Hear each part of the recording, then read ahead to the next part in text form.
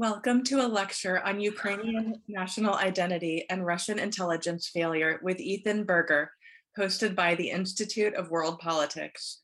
For those of you who are new, IWP is a graduate school of national security, intelligence, and international affairs. We offer a doctoral program, 7 master's degree programs, including 2 online MAs, and 18 certificates of graduate study. If you are interested in learning more about us, please visit iwp.edu. To support our work, please visit iwp.edu/donate. Our speaker today, Ethan Berger, is an instructor and advisory board member for IWP's Cyber Intelligence Initiative.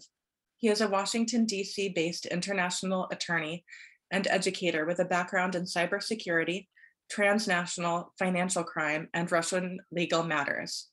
He has been a full-time faculty member at the American University with the School of International Service Transnational Crime Prevention Center and the University of Wollongong in Australia, where he was on the Faculty of Law with the Center for Transnational Crime Prevention, as well as an adjunct professor at the Georgetown University Law Center, Washington College of Law, and the University of Baltimore.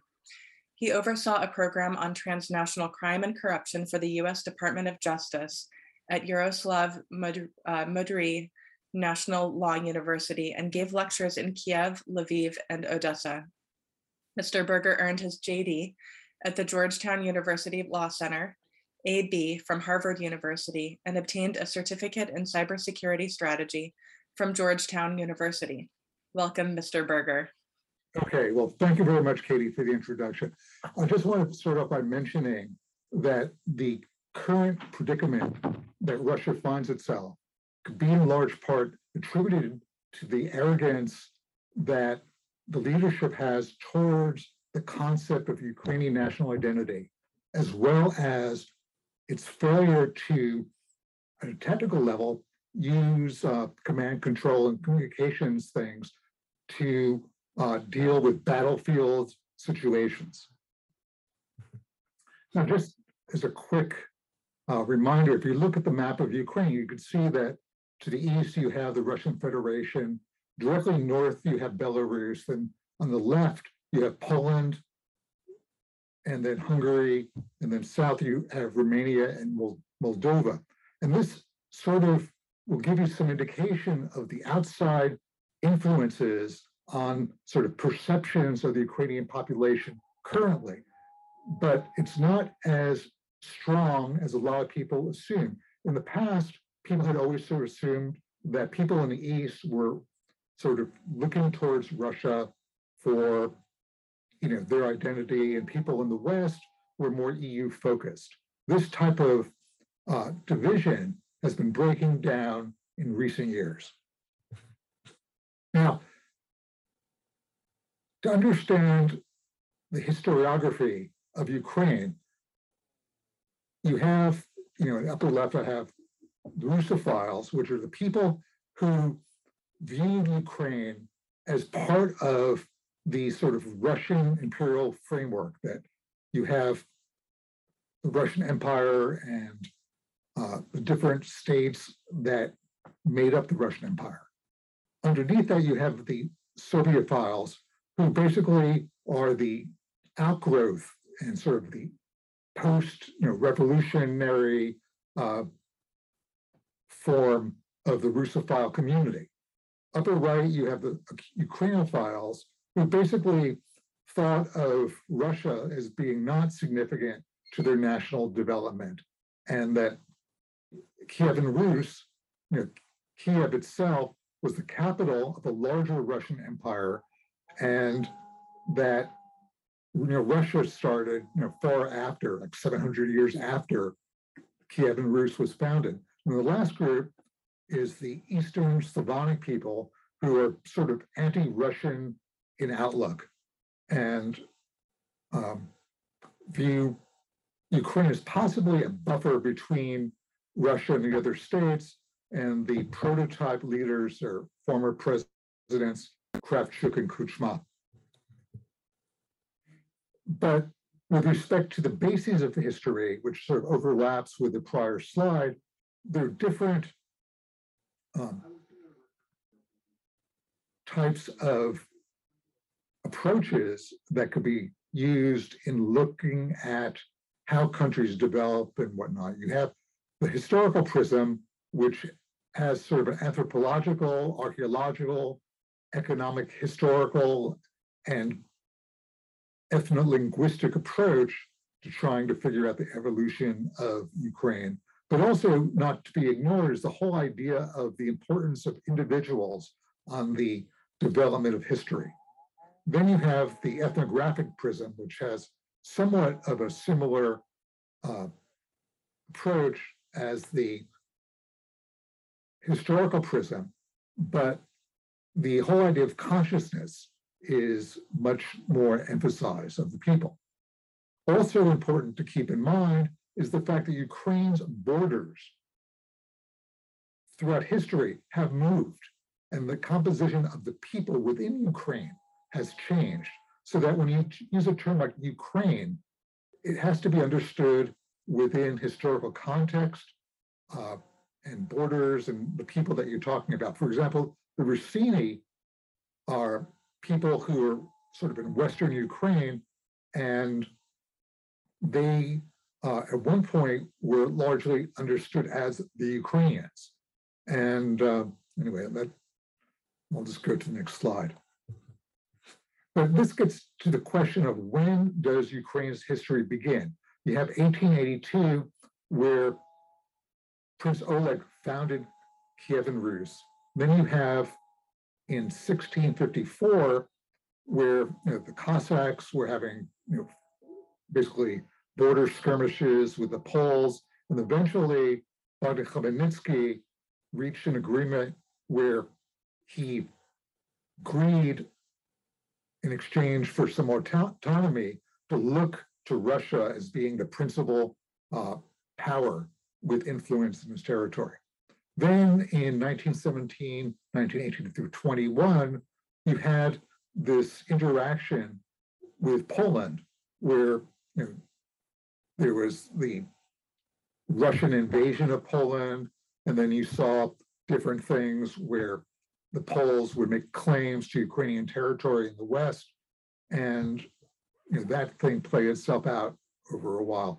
Prior to World War II, you had different Ukrainian national groups organized and arming themselves, and that was, in conjunction with what was going on, with the Germans. Then, also significant is the role of famine in leading to the concept of Ukrainian identity. Basically, about 3 million Ukrainians died of famine as a result of collectivization. And this further pushed Ukraine into having a greater sense of necessity of a national sovereignty to go their own way.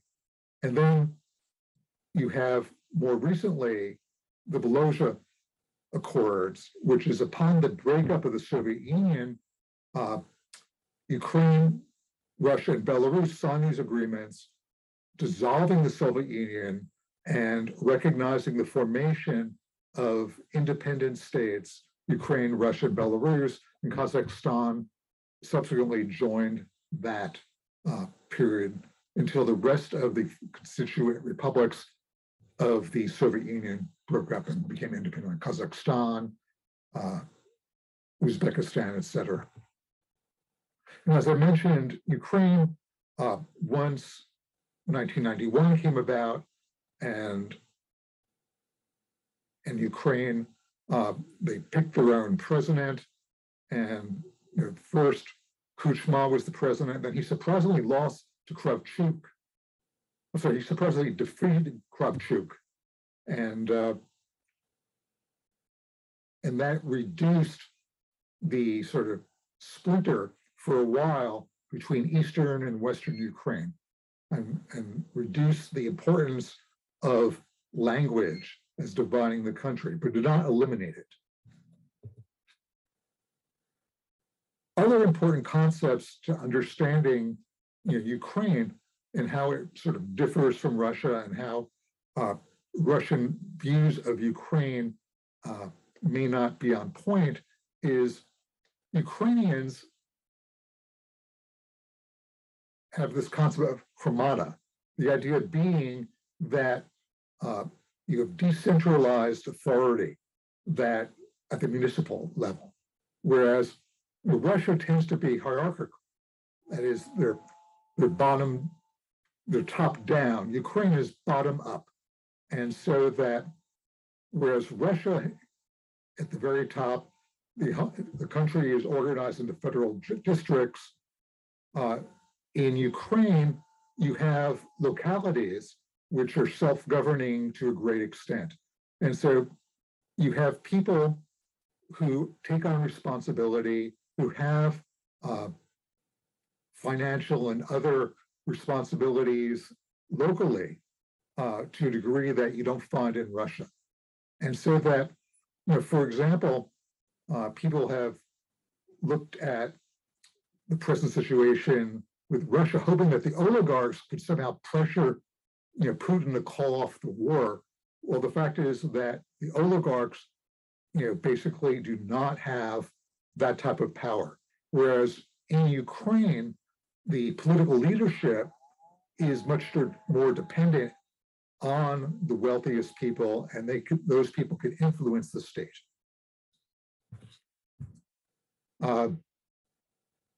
Back to some history, Ukraine's national identity really started in Western Ukraine under the Austro-Hungarian Empire. And Ukrainians were referred to as Ruthenians in the Austro-Hungarian Empire. And the Austro-Hungarian Empire was a multinational empire which permitted the Ukrainians to have their own schools, whereas the Russians sort of felt that that was a threat to the unity of the empire. And they sort of viewed language as furthering the likelihood of the breakup of Russia.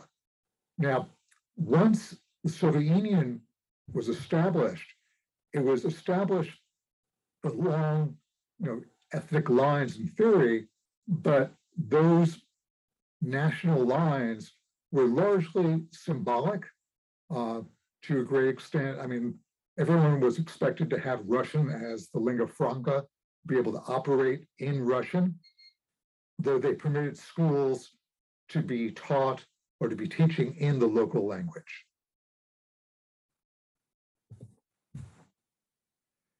With the passage of time, particularly after 1991, Ukrainians started thinking about themselves in a different way. And the idea being that to be Ukrainian with the passage of time meant to be Ukrainian of origin, that is, of nationality, as opposed to the Russian ethnic or hereditary terminology. And that the concept of Ukraine and Ukrainians became more closely tied to civic concepts, the idea being that you were a Ukrainian by citizenship. And so that with the passage of time, Ukrainians as an ethnic group in terms of like Russian concepts became less important. Now, if you look at Ukraine geographically, whereas Western Ukraine, the people there tend to be, historically, ethnically Ukrainian speaking, the people in the eastern part were typically ethnic Russian speaking, but also there's a lot of intermarriage. And then the central part of Ukraine, the people may be bilingual, they may be ethnically, principally Ukrainian, but they would speak, Russian at home, certainly speak Russian at work, so that the importance of language in recent years became less significant in Ukraine, and that this type of situation was not properly appreciated by Putin and his principal advisors. This is just some historical things that Ukraine had to develop sort of a national history, after 1917, after, in the 19th century, so that there were Ukrainian historians who had to, as it were, create sort of a national, I want to say myth, because it was based in true history, but the idea being that it had to work counter to the history that the Russians were trying to have the Ukrainians accept as their own. The idea being that there had to be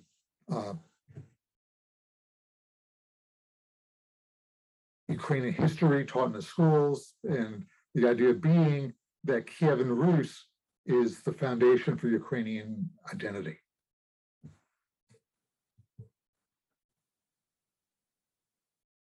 Bringing us more currently in 2014, this is really the key historical or key contemporary situation for when Ukraine got sort of a civic identity, a national identity, as opposed to an ethnic identity, which is that in 2014, Yanukovych, who was then the president, who was considered to be pro-Russia, started having second thoughts about Ukraine joining the EU. And because he thought that it would jeopardize Ukraine's closer relationship with Russia, the Russians were not eager to have Ukraine in the EU. And so that 100,000 protesters went into Independence Square, the Euromaidan, and there were also demonstrations countrywide. And then this led to violence. And the appearance of what were referred to as the little green men, there were armed volunteers without insignia, some of whom were possibly from Russia. A lot of them came from other countries in Eastern Europe, et cetera. And then subsequent to that came the occupation of Crimea, the Russian encouragement of Luhansk and Donetsk as different political entities. And the Russians, even though they did not move Russian troops into Eastern Ukraine, did support the movement of Russian hardware into Eastern Ukraine. Getting back to the idea that Ukraine, to a much greater degree than Russia, is concerned about the preservation of national minority rights. And what's interesting is, though Ukraine is essentially less diverse nationally than Russia, they do more than pay lip service to the importance of recognizing the rights of national minorities. And so that's worth knowing. These are some interesting things with respect to poll data done in 2019. If you look at Eastern Ukraine, when people are asked to identify their first way in which they think of themselves in terms of their identity, people who identify themselves as mixed Ukrainian Russian is 12%. People from Donbass who said they were themselves residents of Donbass as being the principal thing was 13%. Then people who said that they were Ukrainian citizens was 26%. People who said that they were ethnic Russians, and it's a very low level, much lower than, say, Mr. Putin would have expected, 7%. And then people who said that they were ethnic Ukrainian as it being the dominant identity is 29%. So if you see 29%, the largest group, and Ukrainian citizens 26% as the second largest group, and ethnic Russians would be the smallest group. Even if you look in separatist controlled lands, only 12% thought of themselves principally as ethnically Russian. And it's a very small percentage, but much smaller than the Russian intelligence people would have thought at the time. It's not quite clear the degree to which academic studies may influence Russian thinking and Russian policymaking.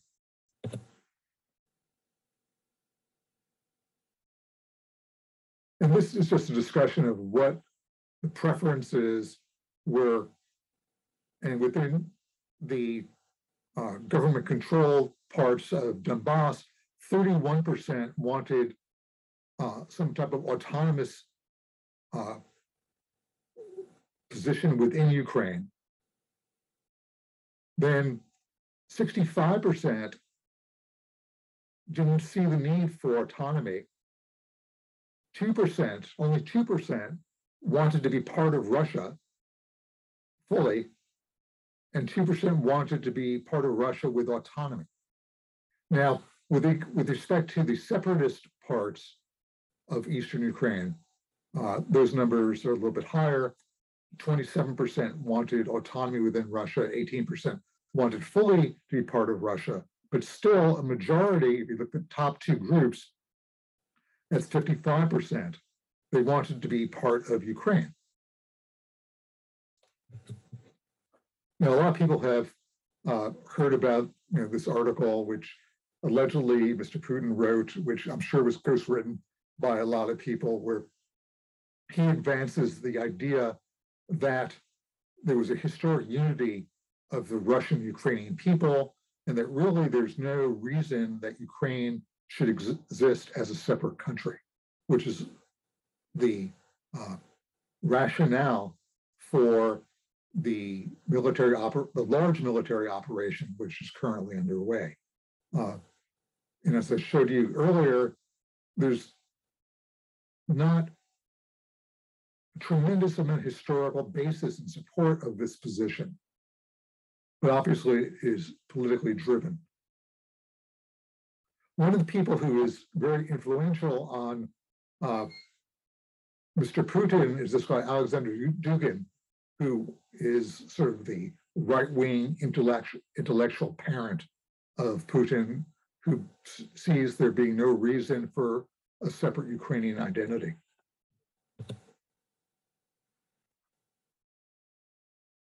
And so with the idea that Ukraine and Russia are one people, it's important to know that Putin's use of language is not terribly precise. He defines everyone who lives in Russia and Ukraine as Russian. He doesn't really acknowledge the separate history of Ukraine prior to the Russian Empire. He tends to think that the Russian Orthodox Church is superior to the Ukrainian Orthodox Church. He tends to downplay the idea that Kievan Rus was significant for Ukrainian history as opposed to simply Russian history. He sort of starts Russian history much later. Let's see. Anyway, the last thing isn't terribly important. Another thing which is, I think, kind of interesting, and it has to do with the mythology of Ukraine and national identity. The idea being that many Ukrainians, they think of the Cossack state as being an important historical beginning. The idea being that you have sort of a warrior history of Ukraine before it fully joined up as part of Russia. And a lot of people, this is kind of surprising. I mean, the Cossacks are not understood by most people as being so important to Ukrainian identity. But with respect to the willingness of Ukraine to fight, it has an important mythological quality to it. And this is just some imagery in terms of Cossacks, but I found this interesting that it was really the Cossacks who popularized the term Ukraine. I always thought Ukraine, it comes from Russian, meaning at the edge of the Russian Empire, but that's in fact not the case. Also, we should know that Russia had their own Cossacks, as well as Ukraine, because the borders are not necessarily clearly defined and having political as well as real consequences. This painting is very famous, but and for national identity, it's kind of interesting. Just a lot of Ukrainians thinking of themselves as their identity is simply that they're not Russians.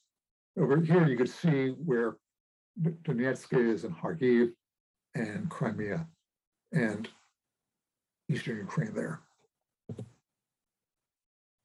The age cohort is a very important thing to consider because you could see the aging of the population in Ukraine, the people who are sort of Sovietized or sort of the upper age cohort.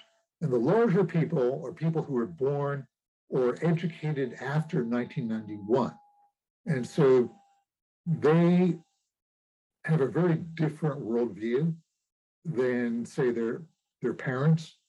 And so that this is one of the reasons why people were sort of surprised by the willingness of Ukrainians to bear arms. And we'll get this in a little bit more later. Another thing to keep in mind, and a lot of people will discount this, there is some basis for the Russians to constantly refer to Ukraine as being sort of influenced by Nazis and the sort of that playing an influence in Ukrainian history. And as I said, this is very complex. I'll get to this later, but there were individuals who were allied with the Nazis during the invasion. There were also this group, the Azov Battalion, who were like right-wing nationalists who were based in Ukraine, who armed themselves and fighting against the Ukrainian government. And so that this is not to be dismissed out of hand as having no basis at all, but you should be at least aware of it, that it's not as if Ukraine has a perfectly vanilla history.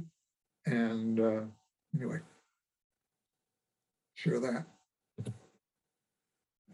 But getting back to the complexities of this, during World War II, somewhere between 600,000 and 1.5 million Soviets, both Russian and non-Russian, joined the Wehrmacht to participate in the invasion of the Soviet Union in 1941. In fact, these forces constituted 20% of German manpower in the Soviet Union. So a large share of German forces were non-German, were Soviet forces, and over 180,000 Ukrainians participated in this effort. A large number of these volunteers either were in combat, were in rear line security, and were involved in anti-Soviet partisan actions, etc., and were involved in staffing concentration and labor camps. Another thing which is interesting to note, and this is demographics in terms of understanding how Ukraine changed over time.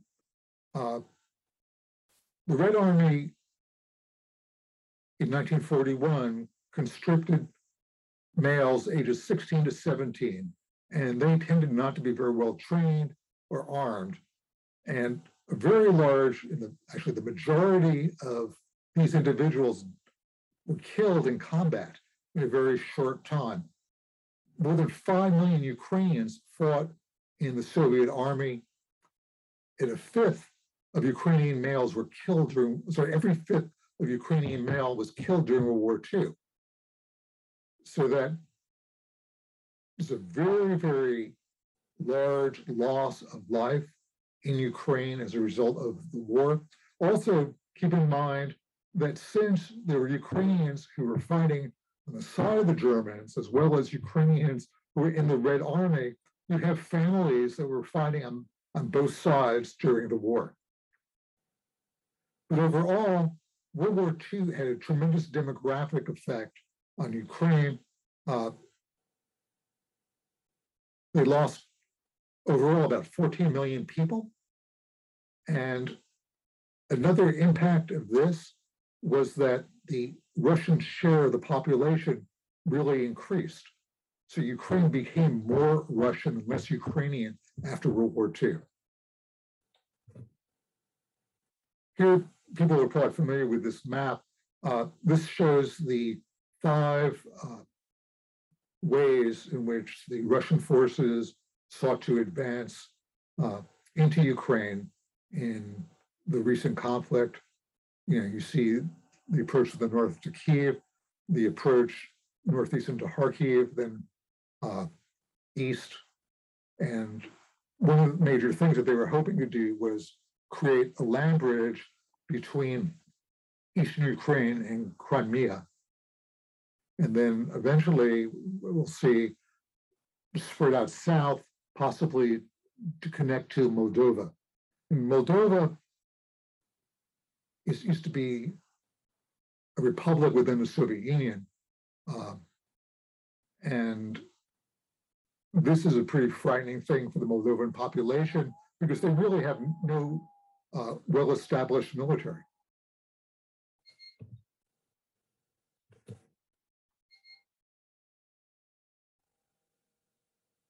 But as I showed on the previous slide,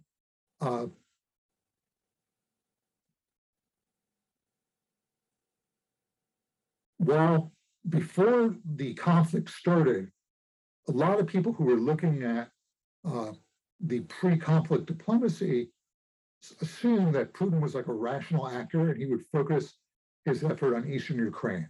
I mean, and that the West sort of bought into the idea that Eastern Ukraine was somehow different from the rest of Ukraine, and that the people there would welcome some type of autonomy within the Russian Federation, or at least understood that they were not really Ukrainian like everyone else. And so it was really kind of interesting the effect of Putin's article and its impact on sort of Western politicians and diplomats and the intelligence, because they sort of discounted the idea that there would be an assault surrounding on all of Ukraine's border with Russia. And so that once it was understood in the early days that in fact what was going to happen, the idea that this was going to be a precursor to some type of ethnic cleansing, the idea being that there would be enough people who would be accepting of Russian domination that we have a situation similar to what we saw with respect to former Yugoslavia. So also keep in mind that the Donbas region is the principal economic prize within Ukraine. And so there's a lot of mining and industry and whatnot. And so while that may have made sense to be the principal focus for Russia, once you accept the idea that Putin and a lot of the people within the Russian sort of military national security elite didn't really accept the idea that Ukrainians are a different nationality, the idea that ethnic cleansing was inevitable, I think, should be understood. So something else which is to be kept in mind and kind of surprising, a lot of people in the West are surprised that the Ukrainians have fought as well as they have.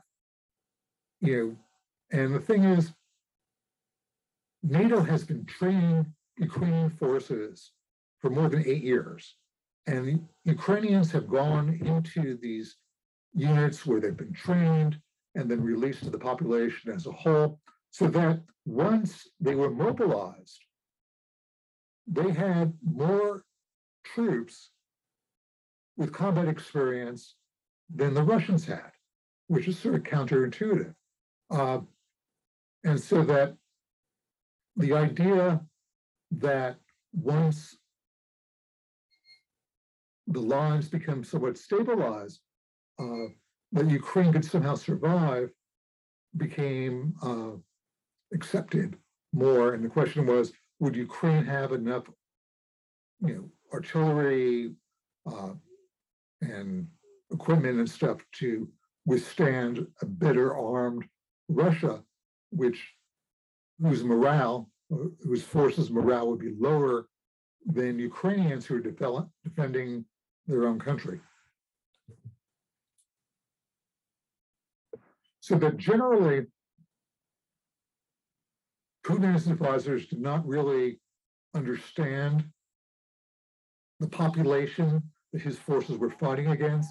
He didn't really understand that after Euromaidan in 2014, that Ukraine actually had sort of a citizen army who had a civic identity, where the whole concept of ethnic identity was much less important, that the Ukrainian armed forces became more sophisticated technologically and were more experienced with computers than the vast majority of the Russian people.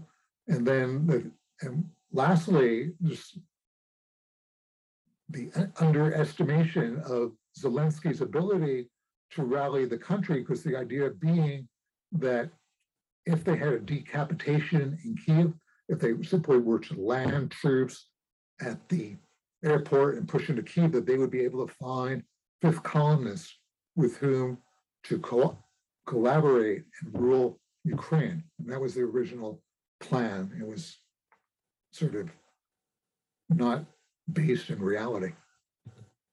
Anyway, so I guess we can go to Q&A. I sort of jumped around a lot. Katie, do you want to take it from here? Absolutely. Thank you, sir. We have one question here, which is, prior to the invasion, did the majority of Ukrainian Jews self-identify more as Ukrainians or Russians? I'm not sure of the answer to the question. I mean, there are about 200,000 Ukrainian Jews. I would say the majority of Jews that were resident in Ukraine upon the breakup of the Soviet Union immigrated to Israel, the United States. Zelensky is a non-observant Jew. It's actually kind of interesting. The Minister of Defense and Zelensky's chief of staff are all Jews. But I'm not sure that that question has been asked by some of the people who conducted the studies that I have looked at. I mean, the fact that if they had not left, that would give you some idea of how they might identify. Anyway, I really don't know the answer to the question. Okay, that's fine. Thank you. Thank you so much. We have another question, which I'm going to try to paraphrase, which is, what sources do we have to know that this invasion was really going to come off and wasn't, leading up to it, that it wasn't just a lot of saber rattling and gathering forces along the border? And the asker of the question is arguing that perhaps our response could have given, of saying that Putin would invade, could have given Putin a green light to invade. So if you have any perspective on that, that is the question. Well, first of all, what Putin was doing, I mean, what the Russians were doing was shared publicly by US and British intelligence. And the movement of Russian forces was self-evident. And while there are people who make the argument, and like John Mearsheimer and whatnot, that that Putin believed that there had been a representation that the Baltic states would not be brought into NATO and that there'd be no deployments east of what had been East Germany, made Putin have a sense of encirclement. There's an old saying, which even a paranoid could have enemies from his standpoint. But I think that there's really very little that NATO did to bring this about, and they were trying to bend over backwards to prevent it from being necessary. Thank you. The next question is, what is the most accurate source of news from Ukraine at this time? What should non-experts be reading and watching? I always like looking at Radio Liberty, RFERL, which is, it's sort of paid for by the United States, but it's independent. BBC News is good. Deutsche Welle is good. Deutsche Welle and France 24 have live television all the time, and they have a lot of Ukrainian coverage. For American things, I always watch the PBS NewsHour, but there's an overload on different sources of information. But once again, I think the best is Radio Liberty's Ukrainian coverage. Great, thank you. We have a few more questions. What do you think the attempts of the Ukrainian government to ban Russian as a language in Ukraine had on this situation? That has never happened. They've not banned Russian as a language. Actually, there are all these Ukrainians who, like on television, saying that they don't know where these stories came from. Whatever. I mean, that's something that Putin would like you to believe was done. I mean, Zelensky had to study Ukrainian as a language because he's a Russian speaker. I mean, and that, I've worked as a lawyer with people who are ethnic Ukrainians, and I used to think when we were working, when they were speaking to me in Russian, they were doing that as a courtesy. They told me, well, I really don't know how to practice law using Ukrainian. So. Thank you. Where do you see the outcome of this conflict given your cultural understanding? I have absolutely no idea. Absolutely no idea. I mean, there's so many uncertainties right now in terms of whether, if Ukraine gets more armaments, whether they could stop the Russians somewhere close to the border. Also, the possibility for settlement has largely vanished given the war atrocities. I mean, it's hard to see how Zelensky could sit down with Putin, given the fact that there have been so many war crimes. And it's hard to see how, Biden having called Putin, a war criminal and all this type of stuff. Once you put that out there, the wiggle room for reaching a settlement is reduced. And one could fantasize that there might be like a palace coup or something like that to eliminate Putin, but there's very little basis for having that expectation. So that this can go on months. Absolutely. And to kind of build off that question, one of our alumni is wondering, how does this all end and how does it play out in particular for long-term US-Russian relations? Once again, it's hard to see how US-Russian relations will get better so long as Putin is in charge of the country. Because the level of trust is rather limited. A lot of Putin's legitimacy is to exaggerate the external threat, and what they've taken to do on their media is, in essence, to say that the United States is behind Ukraine, and really that's why we're fighting this war. We're really fighting the United States. We're really not fighting the Ukrainians. The Ukrainians couldn't possibly defeat us. And the other thing which is going on, where you have Norway and Sweden and Finland coming into NATO very likely in the near future, it will just exacerbate Putin's sense of being encircled, which of course will reduce the likelihood that Russia will feel like it will be possible to settle this conflict. Thank you. The next question is, do you think a more vigorous Western response to the annexation of Crimea would have discouraged the latest invasion? I don't think it would have been so credible. Well, first of all, I don't think there would have been support to have extreme or severe sanctions against Russia at that point. Also, the Ukrainian military was not really capable to do anything much other than withdraw. And Ukraine has made very good use of the time after the fighting really in Donbass to the present to get their military up to snuff. And I don't really think that the situation in Crimea could have gone otherwise. Great, thank you. What do you see as the possible solutions, if any, in the near term and medium term?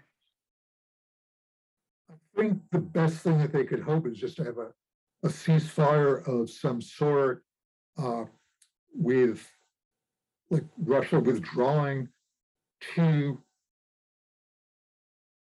more or less what people expected the original objective to be, that they go back to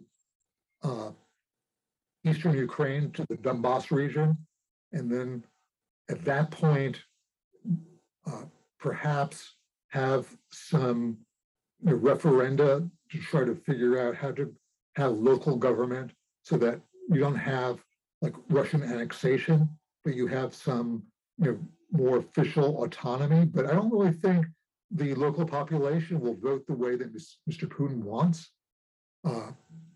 And so it's really hard to see any type of solution other than a ceasefire. And if you look around the world, there are lots of ceasefires. You have, in Korea, there's been a ceasefire since 1953, and there's no war. And so I think those types of sort of frozen pieces or frozen wars are really the best possibility. And then perhaps with change in government in Russia, there could be some political arrangements done. But once again, given the war crimes, it's very, very hard to see how the Ukrainians and how Western countries can really negotiate with Mr. Putin. Great, thank you. Would NATO membership be an effective deterrent to future Russian invasion? NATO membership for Ukraine? Yeah, I believe so. Yes, sir. Well, in essence, that's where you're at, except for the fact that the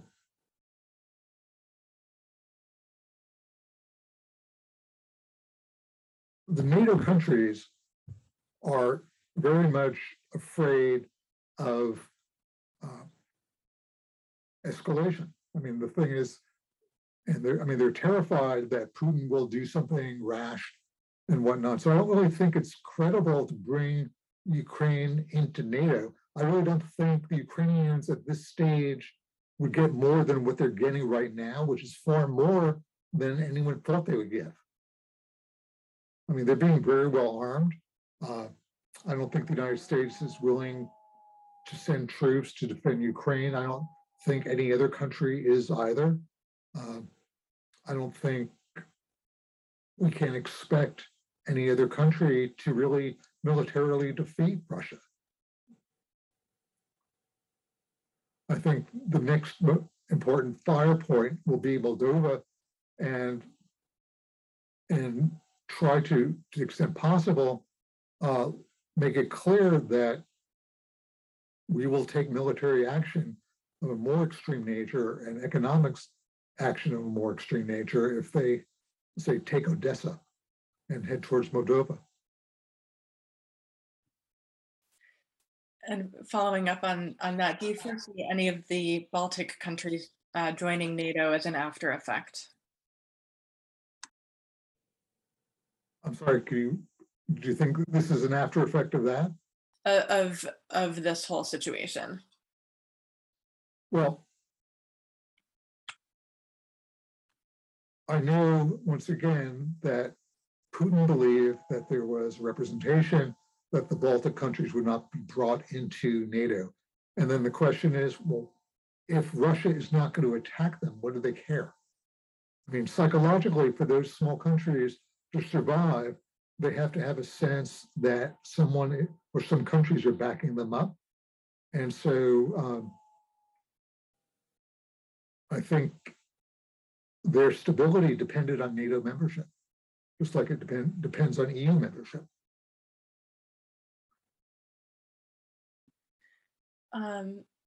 We have another question, if you're willing to keep going, sir. Sure, sure.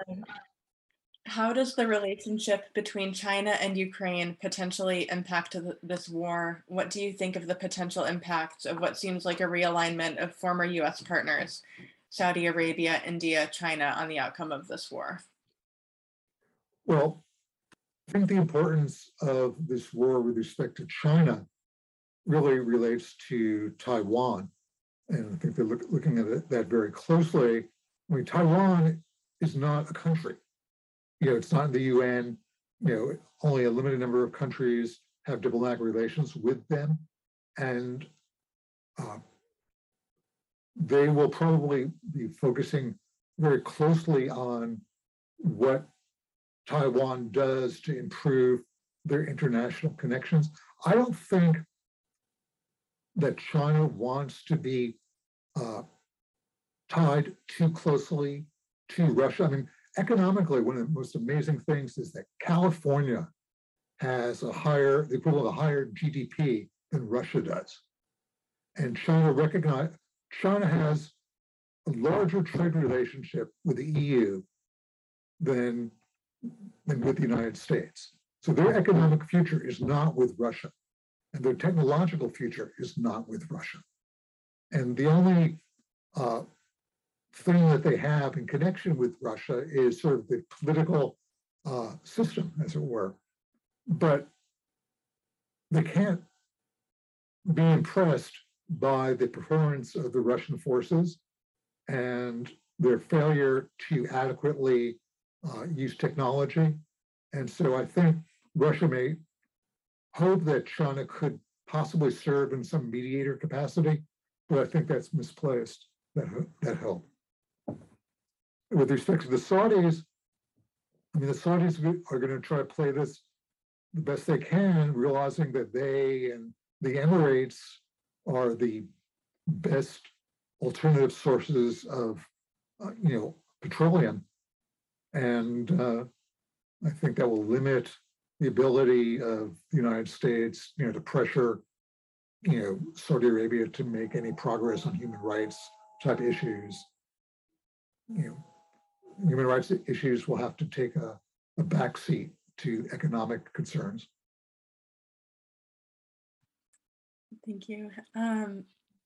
We have just a few more questions. One is, why is no one encouraging UN peacekeepers to be formed and deployed into Ukraine? Well, I guess the first thing is that Russia is a member of the Security Council, so they could veto any resolution coming out of the Security Council. And while the UN human rights body could make investigations, well, not in Russia, certainly. They can go to Ukraine, but in Ukrainian-controlled territory, it's largely going to be symbolic. Anything that the United Nations does. The UN has very limited powers, and it's largely one of persuasion, and Russia is not going to be persuaded to do anything that it doesn't want to do. Great, thank you. And just one last question. I know that you touched on this a little bit with explaining how this could possibly end in a ceasefire, but is there a conceivable off ramp for either side to kind of get there to that point? Well, first, if you just look at the paper today, Putin has said that he's not going to meet with Zelensky, and Zelensky essentially says that he cannot meet with Putin so long as the whole war crimes thing is not resolved, so long as his country is being occupied to a great extent, so that